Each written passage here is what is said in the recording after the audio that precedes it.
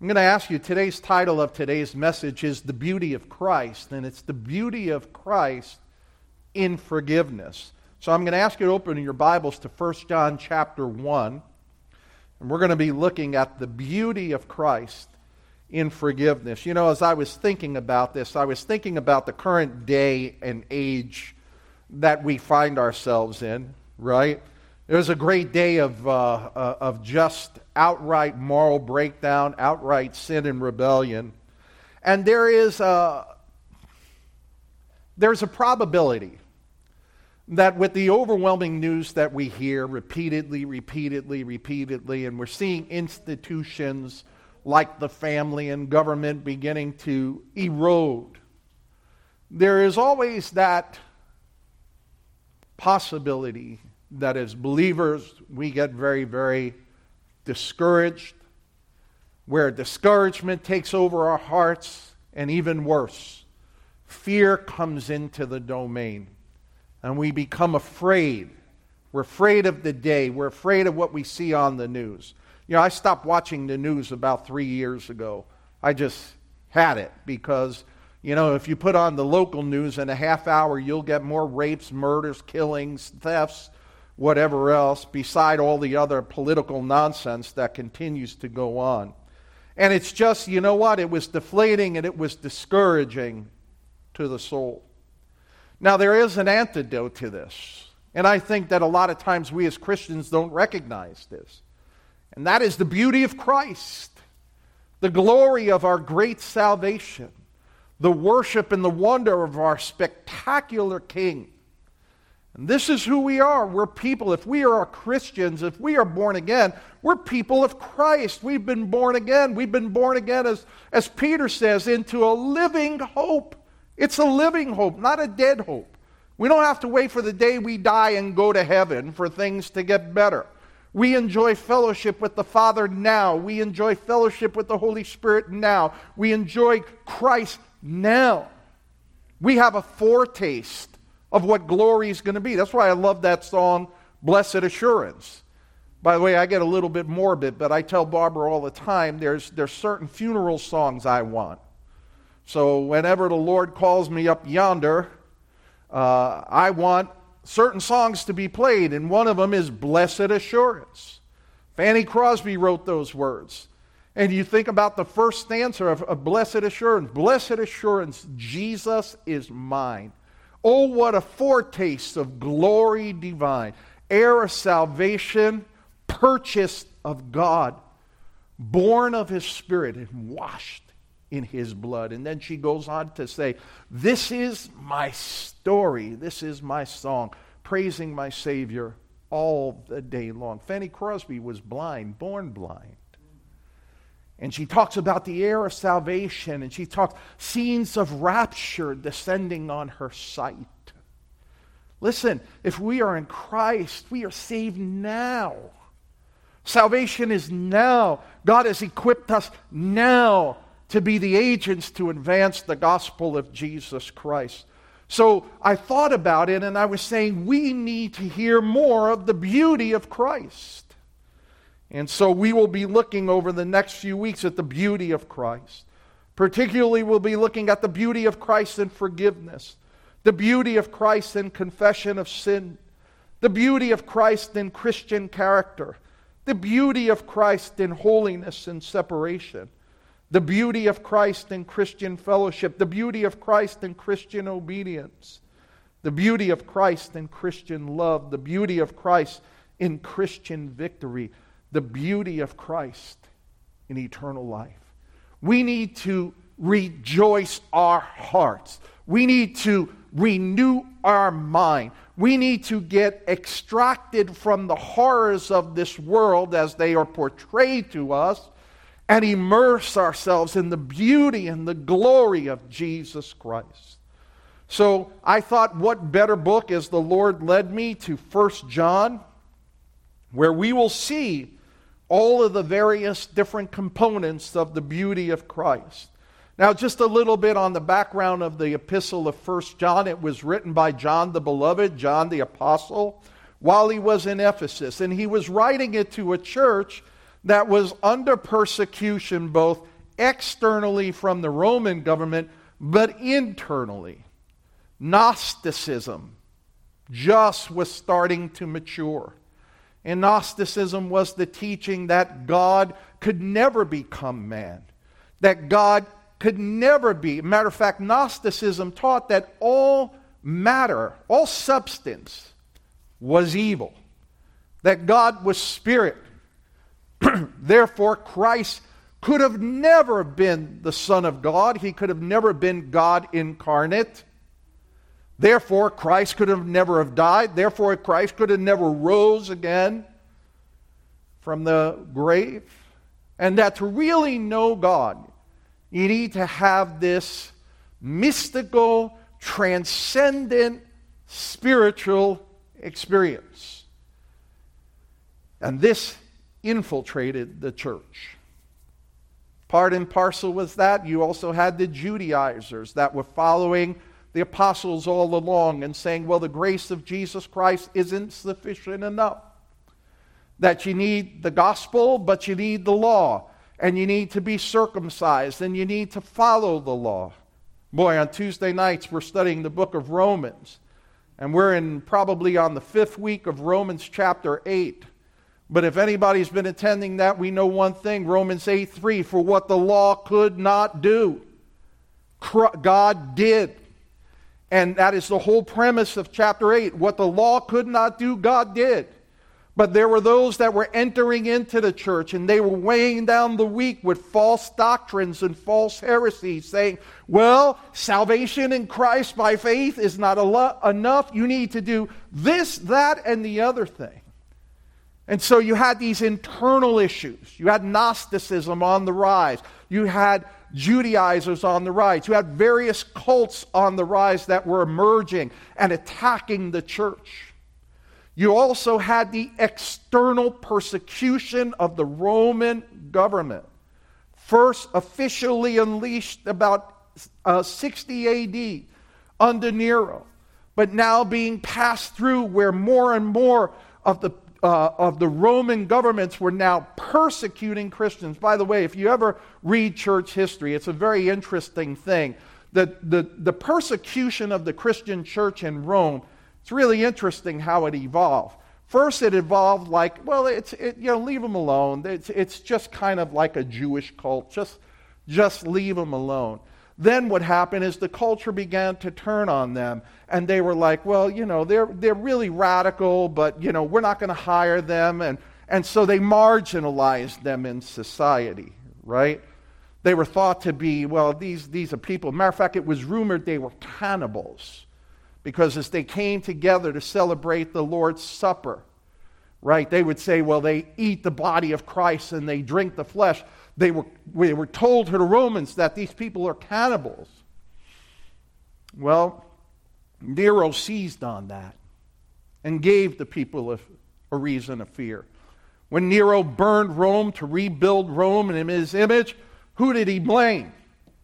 He blamed the Christians and just went after him with a vicious, vicious persecution. So John is writing this epistle to a church that is being persecuted, to a church that he's asking them to hold on to the very substance of faith. It's much like we need to do as Christians today. We need to hold on to the key tenets of the faith. We need to pass them to our children, that our children would know and our grandchildren would know. Because even in the church of Jesus Christ today, there are those out there that are integrating external elements into the church, cultural elements into the church, to say that this is consistent with the teachings of Scripture, and it's not. And by the way, any time you want a clue, anybody who tells you Christ plus something else, that should be the flag that goes up to you. It's not Christ plus anything. It's Christ alone. Children of the Reformation, we believe in salvation by Christ alone, through grace alone, by faith alone, in Christ alone. And our only authority is Scripture alone. And all the glory goes to God alone. That is the true and living gospel. So as we look at our text, we're going to be looking today particularly at verses 4 through 7. So turn with me to 1 John chapter 1, verses 4 through 7. And in order to get the context, I'm going to read from 1 John chapter 1, verse 1. John writes this: "What was from the beginning, what we have heard, what we have seen with our eyes, what we have beheld with our hands and handled concerning the word of life. And the life was manifested, and we have seen and bear witness and proclaim to you the eternal life which was with the Father and was manifested to us. What we have seen, what we have heard, we proclaim to you also, that you also may have fellowship with us. And indeed, our fellowship is with the Father and with His Son, Jesus Christ." We begin immediately as we embark upon this epistle. Immediately we launch into the beauty of Christ. From the very opening words, from the beginning, John calls Him the Word of life, the Logos, the very Word of life. You'll see this consistent in the Epistle of John, and you see this consistent in the Gospel of John. But notice what John says about it. What we have heard, what we have seen with our eyes, what we beheld in our hands. John beheld Christ. John walked with Christ. John was with Christ in His triumphs, and John was with Christ in His agonies, in His suffering. It's recorded that John was one of the few apostles that was at the foot of the cross. And immediately he goes on. He says, the life was manifested. It was produced. We have seen, and we bear witness to you and proclaim to you eternal life. I often wonder if we fully understand what eternal life is. I know the obvious in English may seem to appear that means you're going to live forever. But the spiritual application of eternal life is life forever with God. With God. It's not merely living. If it was to live forever, I'm not sure I'd want it. But to be in the presence of God, to go back to the garden, to walk with Him in the cool of the evening, to sit at His feet and listen, to be loved by Him and coming into the presence of Him. This is eternal life. This is the inheritance of every believer. So as we embark down the path of the beauty of Christ, immediately John comes belting out, we proclaim to you this eternal life. And that's the mission of the church, is it not? We are to proclaim eternal life. We are not to get bogged down in political arguments. We're not to get bogged down in a whole host of other different things. We are to proclaim the gospel. And the gospel is this, that Christ came, that Christ was crucified, that He was born of a virgin, that He was buried, that He rose again on the third life, that if we entrust ourselves to Him, we have eternal life, life with God. And we don't have to wait until we get to heaven. We have life with God now. And God has equipped every believer through the person of the Holy Spirit to have access into the throne room of God, where we can come, as the writer of Hebrews says, with boldness, and we can make our requests known to Him. We can find grace and mercy and help in time of need, at that time as we come before God in the beauty and the glory and the splendor of Him. I lament, I really do. I lament over how many Christians don't know that. How many Christians don't spend time with the Lord. How many Christians don't desire it, that unconsciously or maybe consciously get caught up in the world, get caught up in its system. It's so easy to do. Listen, I've fallen prey to that. But we have to come to that realization that we have new life in Christ. And He has opened up the throne room for average people like us. I mean, if anybody doesn't deserve to go into the throne room, I could say it's me. I agree with Paul that Christ Jesus came to die for sinners, among which I am chief of all. But He has. It is done. And so as we begin to look at the beauty of Christ, look at verse 3. He said, what we have seen, what we have heard, we proclaim to you. And notice what he says here, that you also may have fellowship with us. That oneness in the body. And indeed, our fellowship is with the Father and with His Son, Jesus Christ. Look at verse 4. Now he tells you why. What an opening. What an opening. Verse 4. These things we write so that our joy may be made complete. John is saying, why am I telling you this? So that my joy and your joy might be complete.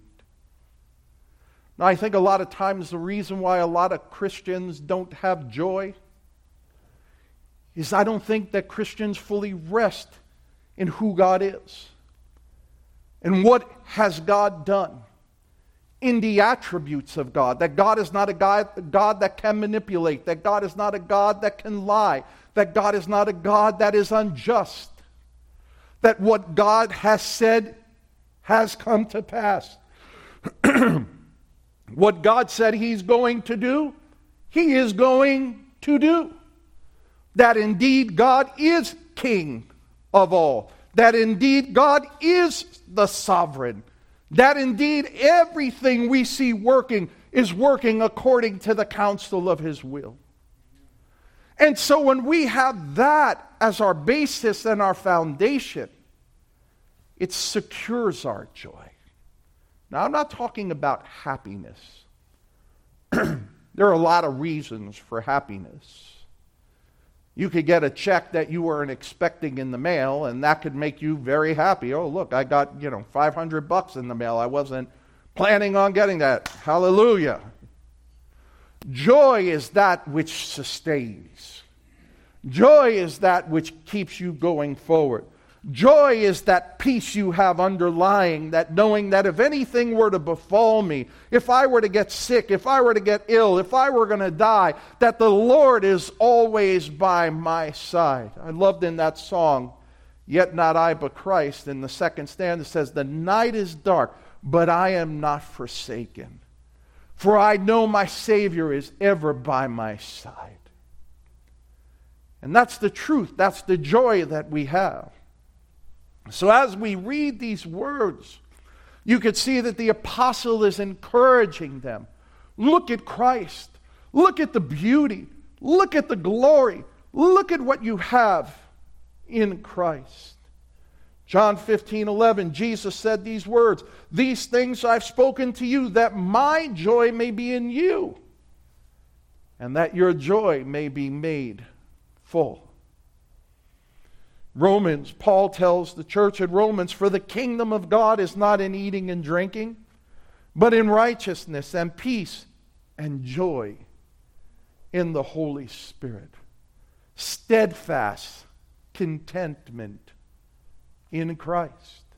When you have joy with God, you have that contentment in Christ. Well, how can I have contentment in Christ? Well, you have contentment in Christ in knowing Christ, in knowing the Father, in fellowship with the Son, the Father, and the Holy Spirit. And John continues to point us to the source behind all of this, which is Jesus Christ, which is the beauty found only in Him. Dr. Martin Lloyd-Jones says this of Christian joy, and I love this.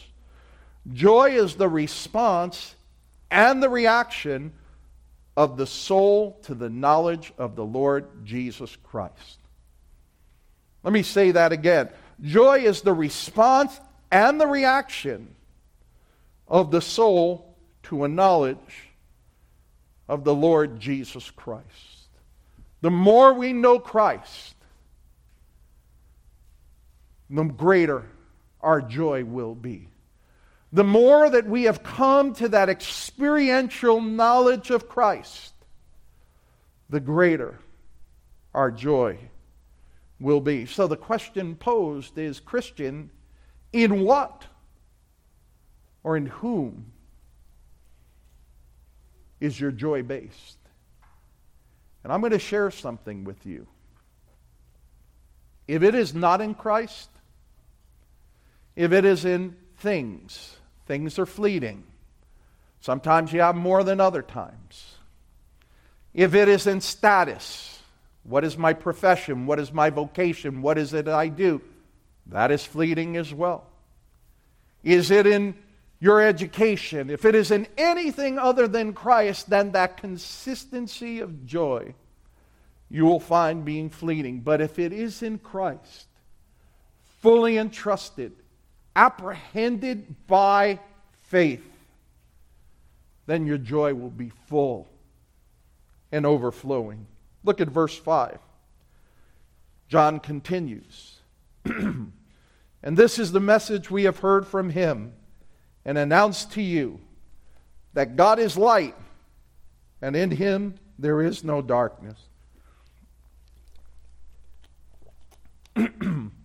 John establishes that God is pure, holy, and right.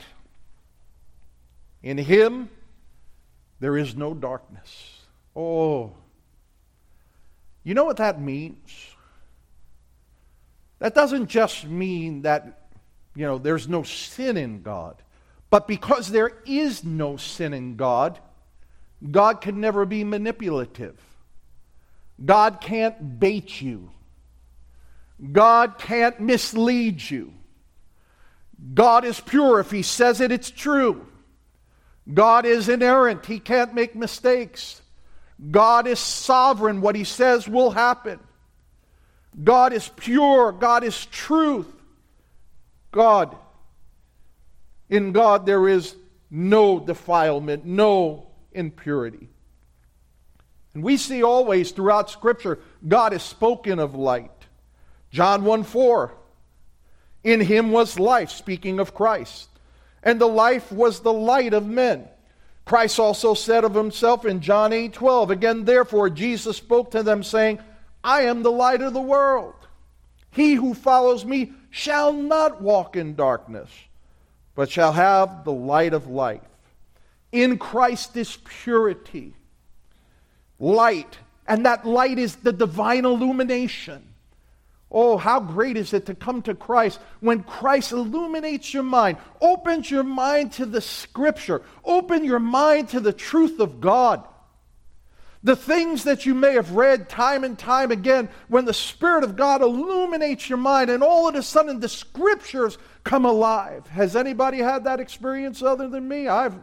That's the greatest thing. There's so many times I've been reading the Bible for so many years, and to this very day I could come across a passage of Scripture that I know forward and backwards, and then one day the Spirit of God will illuminate my mind, and I go, oh my goodness, I never saw that before. Oh, the glory is, this has to be, Tuesday night has to be the 12th, 13th time I have taught through the book of Romans, verse by verse. Every single time it gets better and better and better. Every single time the Spirit of God reveals greater application, greater insight. That divine light, that illumination, that purity that we find in Christ. And because of this, we can have forgiveness of sins with certainty. Knowing that Christ, knowing that the Father will never mislead us, never manipulate us. And that divine light, that divine illumination in the believer reveals Christ. Reveals Christ. And we get to know Him. And we get to rejoice in Him. And we get to fellowship with Him. Look at verse 6. John continues. And this is an important, 6 and 7 is where we're really going to dwell now. If we say we have fellowship with Him, yet walk in darkness, we lie. And do not practice the truth. John is addressing an issue that still plagues the church to this very day. Still plagues the church to this very day. The difference between what we say and what we do. It is very easy for a person to say, I am a Christian. Many people will make that profession. I am a Christian. I am a Christian. Let me share something. You're not a Christian because mommy and daddy were a Christian. You were not a Christian because grandma and grandpa were a Christian. You are not born into Christianity by birth. You are not born into Christianity. You're born into religion. You may be born as a Protestant or a Catholic or a Jew. You may be born that way. But no one is born a Christian. To become a Christian, you need to come to Christ in repentance. It is a solitary act. It is an act that must be done. And you need to come to Christ and repent of your sins and cry out to God for mercy. So the difference between what we say and what we do becomes very evident. What does he say? If we say we have fellowship with Him, meaning Christ, yet we walk in darkness, we lie and do not practice the truth. Now there's two key words that I want to call out to you in this verse. The first one is the word fellowship, which is the Greek word koinonia. And properly what it means is that which is shared in common. That which is shared in common. And that becomes the basis of the fellowship. So it's what you share in common that becomes the basis of the fellowship. Fellowship is having those things in common. When a person lives in perpetual sin, in rebellion to Christ, well, no one can say that they have fellowship with Christ. It's inconsistent. They don't have anything in common. Remember, God is light. He's pure. He's undefiled. Christ is light. He's pure. He's undefiled. The Holy Spirit is light. He's pure. He's undefiled. So when we're perpetually in sin, and listen to my words now, when we're perpetually in sin, there isn't that fellowship with the Spirit. There isn't that fellowship with Christ. Right? And so, when a person lives in perpetual sin, no one can say they have fellowship with Christ because that's not consistent. If you're walking in holiness and righteousness and obedience, yes, but sin, no. Now, we're not talking about sinless perfection. I want to put that out there. And this fellowship that he speaks of refers to spiritual communion. You know, we're going to come before the table of the Lord in just a few minutes. And when we come before the table of the Lord, it's referred to as what? Communion. And we're coming to commune through the Holy Spirit and remember the death and the burial and the resurrection of our Lord Jesus Christ. And as we come and we present ourselves before the Lord and we confess our sins, we have communion with the Father, Son, and Holy Spirit. Romans 8:12 through 14 says this. So then, brethren, we are under obligation not to the flesh to live according to the flesh. For if you are living according to the flesh, you must die. But if by the Spirit you are putting to death the deeds of the body, you will live. For all who are being led by the Spirit of God, these are the sons of God. Isn't that where you want to be? Don't you want to be led by the Spirit of God? Don't you want to be the one who's putting to death the deeds of the flesh, the constant harassment and crucifying your flesh so that you have pure and undefiled and uninterrupted fellowship with the Father? The second key word in verse 6 is the word walk. And literally what it means is how one conducts their life. How one conducts their life. Right? It actually means about walking about a complete circuit, how one conducts their life. So Paul says if we're going to have fellowship, right, with the Father, it's contingent on the way we walk. Now, it doesn't mean that the deeds produce that. That's done through the new birth. But as we walk in holiness and righteousness toward God, as we hunger and thirst for God, what happens? Our fellowship with Christ, our communion with the Spirit of God, our fellowship with the Father grows exponentially as we humble ourselves. John uses this word to speak of how one conducts his life. It reflects the consistency of one's life, the pattern of one's life, the fruit of one's life. Paul uses a similar example when he speaks in Romans 8:4, and he says, in order that the requirement of the law might be fulfilled in us, who do not walk according to the flesh, but according to the Spirit.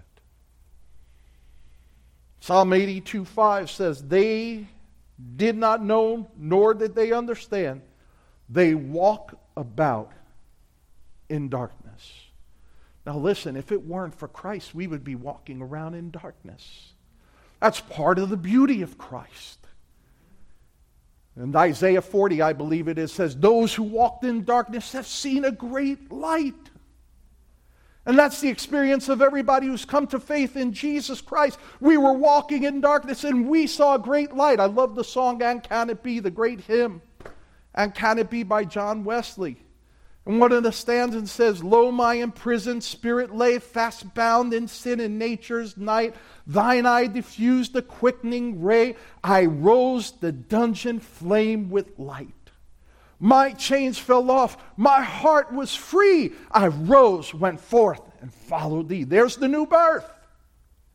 There's the light of God that comes into the darkness of the sinner and sets him free, takes the chains off, takes the shackles off, and you become free in Christ. Nothing reflects our commitment to Christ more visibly and more intuitively than the manner we live our life, the manner we walk. John's statement here says that if there is inconsistency between what we say or profess and how we live and walk, then this statement is a lie. The truth is not in us. Now listen, friend. I mentioned before, we're not speaking about sinless perfection here, but rather walking the path of God's righteousness. And perhaps upon hearing this, you realize your walk is not consistent with Christ. Maybe you even know that you're not walking right. You have no joy of your salvation. You don't desire Christ, except unless an emergency occurs.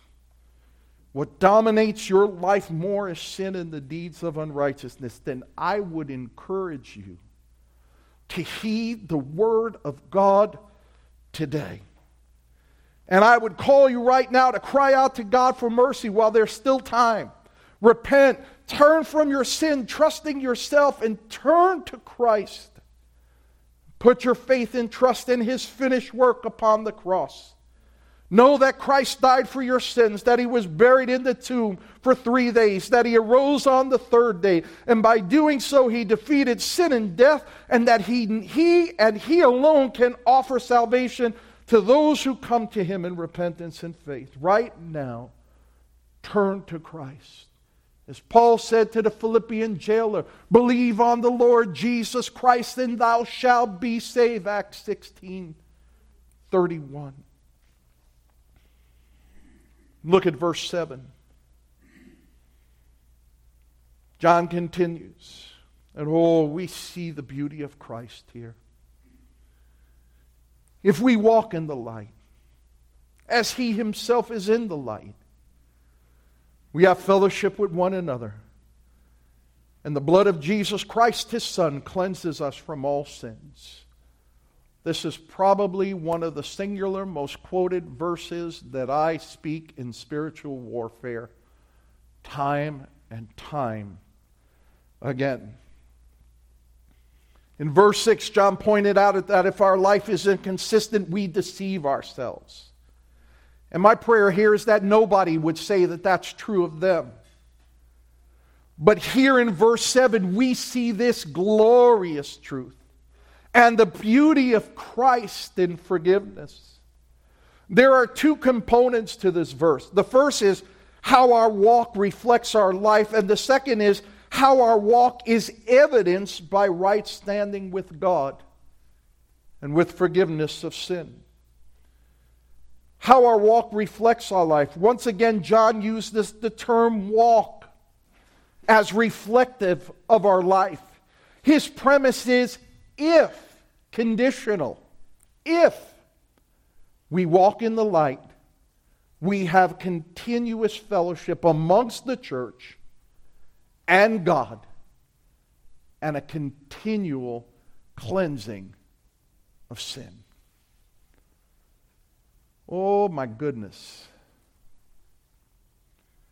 If we walk in the light as He is in the light, if we walk in righteousness as Christ is in righteousness, as we walk in truth as God is in truth, as we walk in the light, that divine illumination as He Himself is in the light, well, we have this continuous fellowship in the church, in the body of Christ, but we have this continuous fellowship with the Godhead, made possible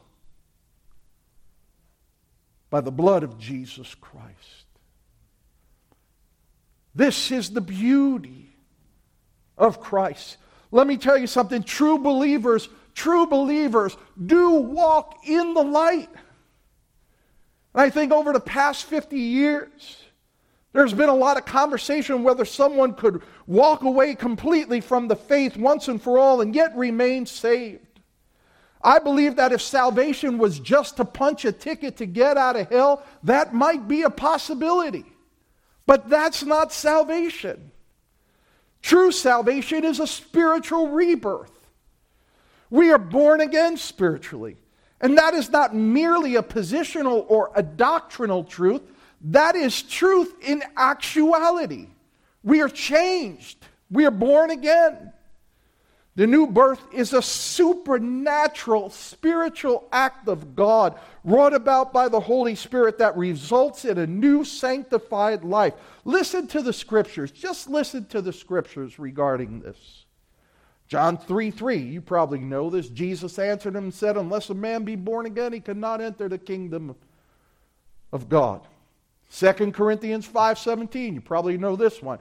Therefore, if any man is in Christ, he's a new creation. All the old things have passed away. Behold, everything has become new. What do you mean all the old things have passed away? All the bad habits, all the sin, all the things that were done. If any man is in Christ, all the beauty of Christ, that we could be in Christ, that we could be covered in Him, that He becomes our tabernacle, He becomes our sanctuary, He becomes our dwelling place. If any man, if any woman is in Christ, all the old things have passed away. You know how many times I praise God that all the old things in my life have passed away, that I'm no longer subject to them? 2 Corinthians 5:21, He made Him who knew no sin to become sin on our behalf, that what? That we might become the righteousness of God in Christ Jesus. What are you saying? I become the righteousness of God? Yes, I become the righteousness of God in Christ Jesus. And by the way, when you read the epistles of Paul, every time you see in Christ, say an amen. Because every time you see that, you go, in Christ, I'm in Christ, amen. Titus 3:4 and 7. Titus 3, verses 4 through 7. But when the kindness of God our Savior and His love for mankind appeared, He saved us, not on the basis of deeds we have done in righteousness, but according to His mercy, by the washing of regeneration and renewing of the Holy Spirit, whom He poured out upon us richly through Jesus Christ our Savior, that being justified by His grace, we might be made heirs according to the hope of eternal life. It goes on. 1 Peter 1, verses 3 to 5. Blessed be the God and Father of our Lord Jesus Christ, who according to his great mercy has caused us to be born again to a living hope through the resurrection of Jesus Christ from the dead, to obtain an inheritance which is imperishable, undefiled, will not fade away, reserved in heaven for you, who are protected by the power of God through faith for a salvation to be ready to be revealed in the last time. Do you know if you are in Christ, you are protected by the power of God? Do you know if you are in Christ, your inheritance is undefiled, reserved for you in heaven, cannot fade away, no moth can come and corrupt it, no thief can come and steal, there is no rust, there is no pollution, there is no corruption to this inheritance that is for God's children. 1 Peter 1, verses 22 to 23. Since you have in obedience to the truth purified your souls for sincere love of the brethren, fervently love one another from the heart. For you have been born again, not of seed which is perishable, but imperishable. That is through the living and the abiding Word of God. The Word of God clearly states repeatedly that those who come to Christ are reborn spiritually, and that this rebirth is evident in a change of character whose lives reflect the character of God. Let me share something. In some, I know people who have gotten saved that were some of the most vilest people you ever meet, and their change was like that. Then there are the other knuckleheads like myself, who came to faith in Christ, but slowly, but steadily, the progressive sanctification, the progressive being set apart to God, continually and ever presently went forward. Of believers, 1 Peter 2:5 calls believers a people for God's own possession, who call out the excellencies of Him who called you out of darkness into His marvelous light. Simply put, the new birth is evidenced.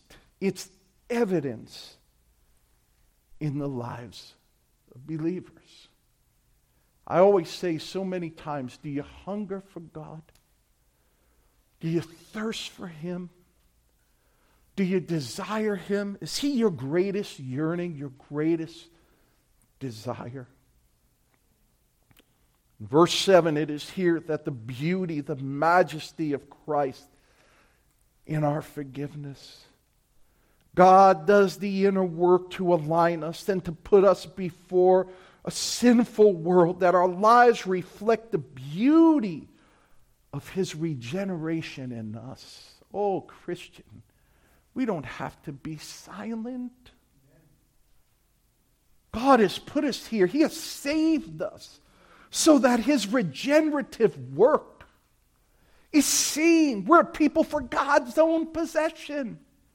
We're people after God's own heart. We call out the excellencies of Him who called us out of darkness into His marvelous light. And in so doing, that men and women, they're drawn to Christ.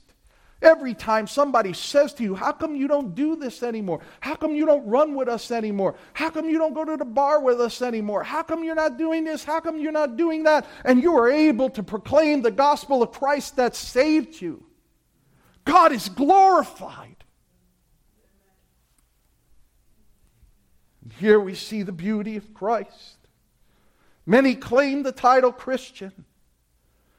But the Scripture testifies that it is only those who have been born again in Christ, who have been regenerated by the work of the Holy Spirit, whose lives demonstrate the new birth by hungering and thirsting after God and the kingdom of heaven. Christians cling not to the things of the world, but they seek ye first the kingdom of God and His righteousness, and all things will be added unto you. Matthew 6:33. The believer is the one who can rest in the finished work of Christ and know that whatever the circumstances, listen, whatever the circumstances,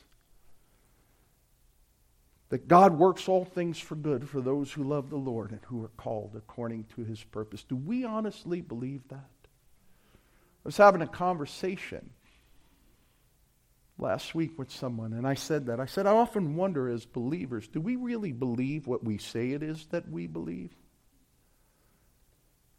Do we really believe that when things are going bad, when things are adverse in our life, that God is at work, working out all things for good? Not what we think is good, but for God's good and eternal purpose. And to add to this glorious truth, to see the beauty of Christ unfold even more, the Apostle John tells us in verse 7, if we are in Christ, if we are walking in the light, how great is this?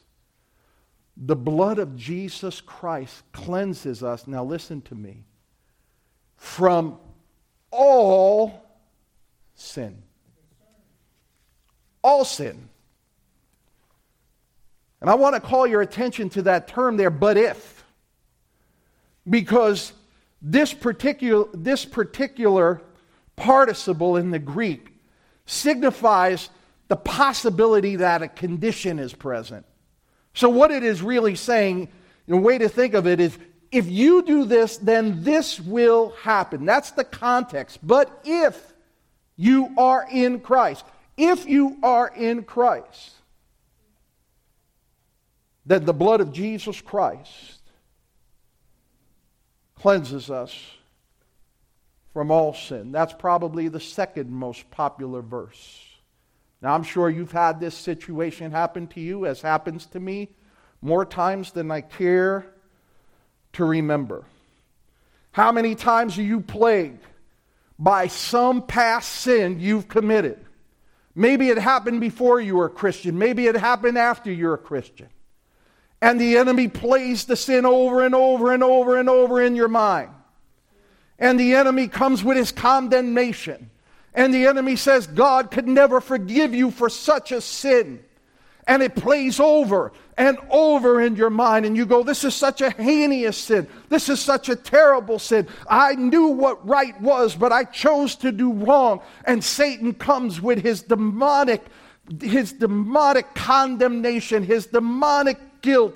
He comes over and it plays in your mind like a movie over and over and over again. And what happens to you? Eventually you begin to sink and your countenance goes down and you begin to believe the lie of the enemy that there is no forgiveness. When in doing so, what you're actually doing is countering the word of God, which is true. In that moment, don't listen to what people say, just rebuke them and bind them.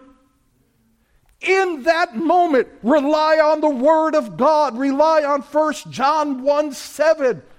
For 1 John 1:7 will tell you, if we walk in the light, as He Himself is in the light, we have fellowship with one another. And the blood of Jesus Christ cleanses us from all sin. All sin. Not the pretty sins, not the simple sins, not the sins that nobody knows, not just shoplifting a little toothpick, but the heinous sin, the gross sins, the sins that people knew would think worse of you, those sins that could expose you. He has cleansed you from all sin. Only made possible by the blood of Jesus Christ. Oh, the beauty of Christ. Look at the glory of Christ we see here. This is not the one and done Christ. Raise your hand. Come forward. This is the newborn Christ. Come and be saved. Come and get forgiveness of sin. Oh my goodness, we all got them, don't we? We have those sins that only we know, right? We know them. Terrible times. One of the things I praise the Lord, that when we go to heaven, there will not be remembrance of any more sin. Lord knows I have enough of that on earth. Remember the things I used to do. By the way, Christian, that is the area the enemy will tempt you. If it hasn't happened to you today, it will happen. He will come and remind you of your past.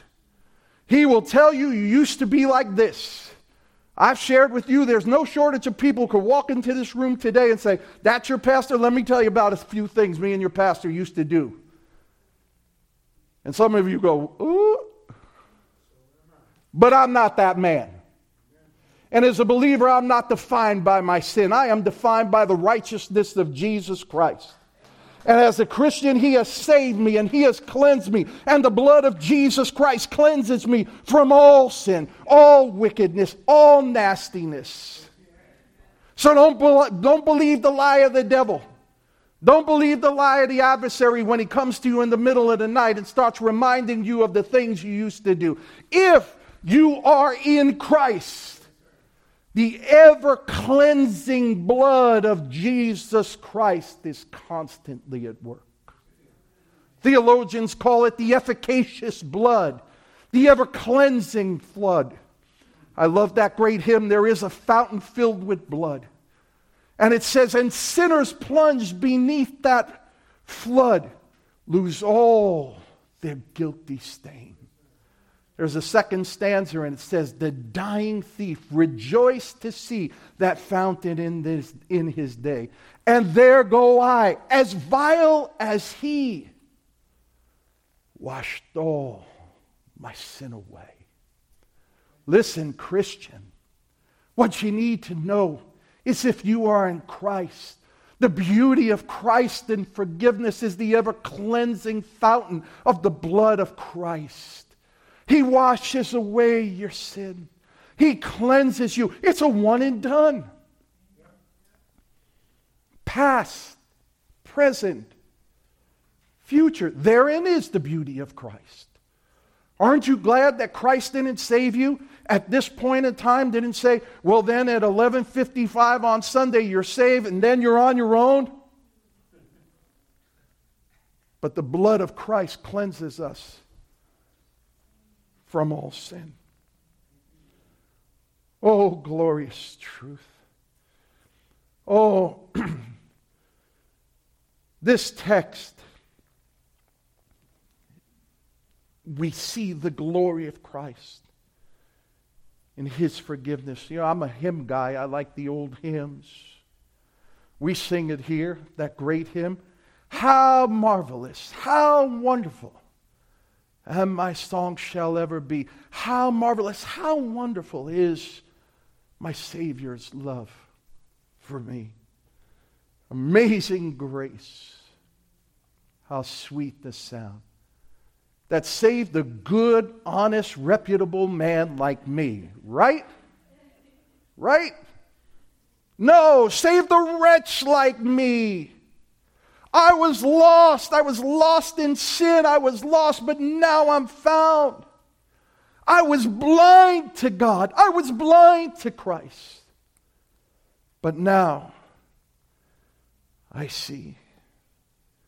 So when Satan comes upon you with such temptation as that, tell him, you know what, get lost. Be gone. I am not defined by my past. I am defined by Christ. So we've taken a brief look at the beauty of Christ and forgiveness. And let me tell you something. Volumes and volumes and volumes can be written. And much to your chagrin, I could probably stay up here all day and talk more about it, but I'm not. We see the beauty of Christ in forgiveness. And when we see the beauty of Christ in forgiveness, let me tell you what happens to us. We experience that joy inexpressible, full of glory. Again, Dr. Martin Lloyd-Jones stated this: there's only one thing that can give true joy. He goes on to state, that is the contemplation of Jesus Christ. He satisfies my mind. He satisfies my emotion.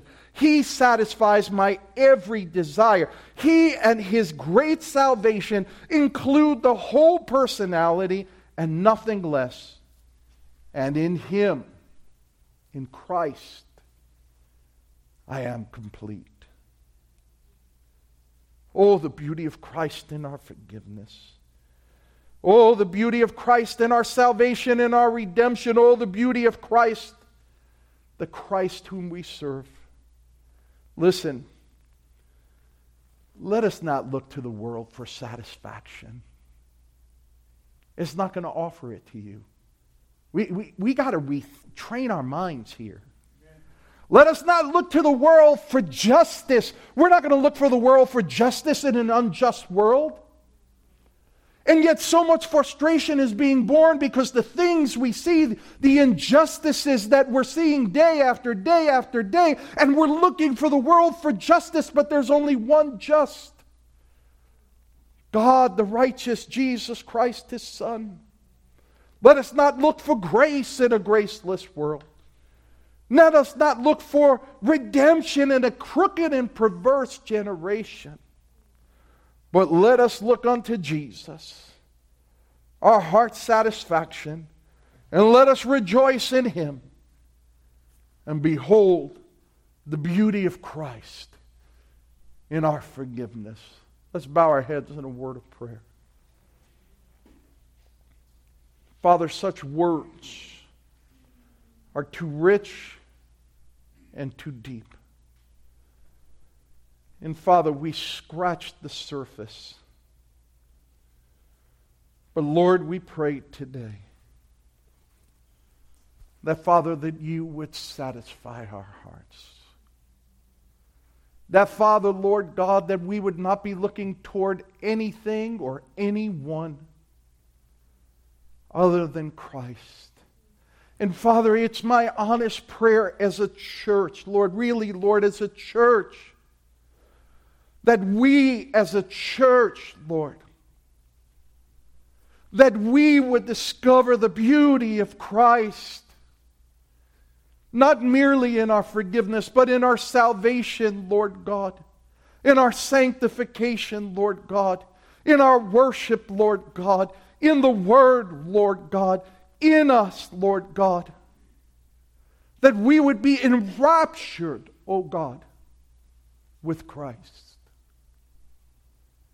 And Father, if there be any here who know not the Savior,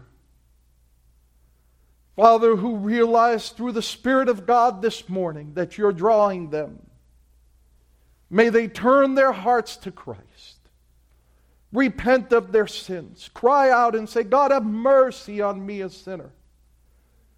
And Father, entrust themselves to the finished work of Christ. And that, Lord, in so doing, that they would declare today, I have repented and I have turned to Christ, so that we as their church would be able to surround them and help them to grow in the grace and knowledge of Jesus Christ. Lord, we ask you for this in Jesus' name. Amen. Amen.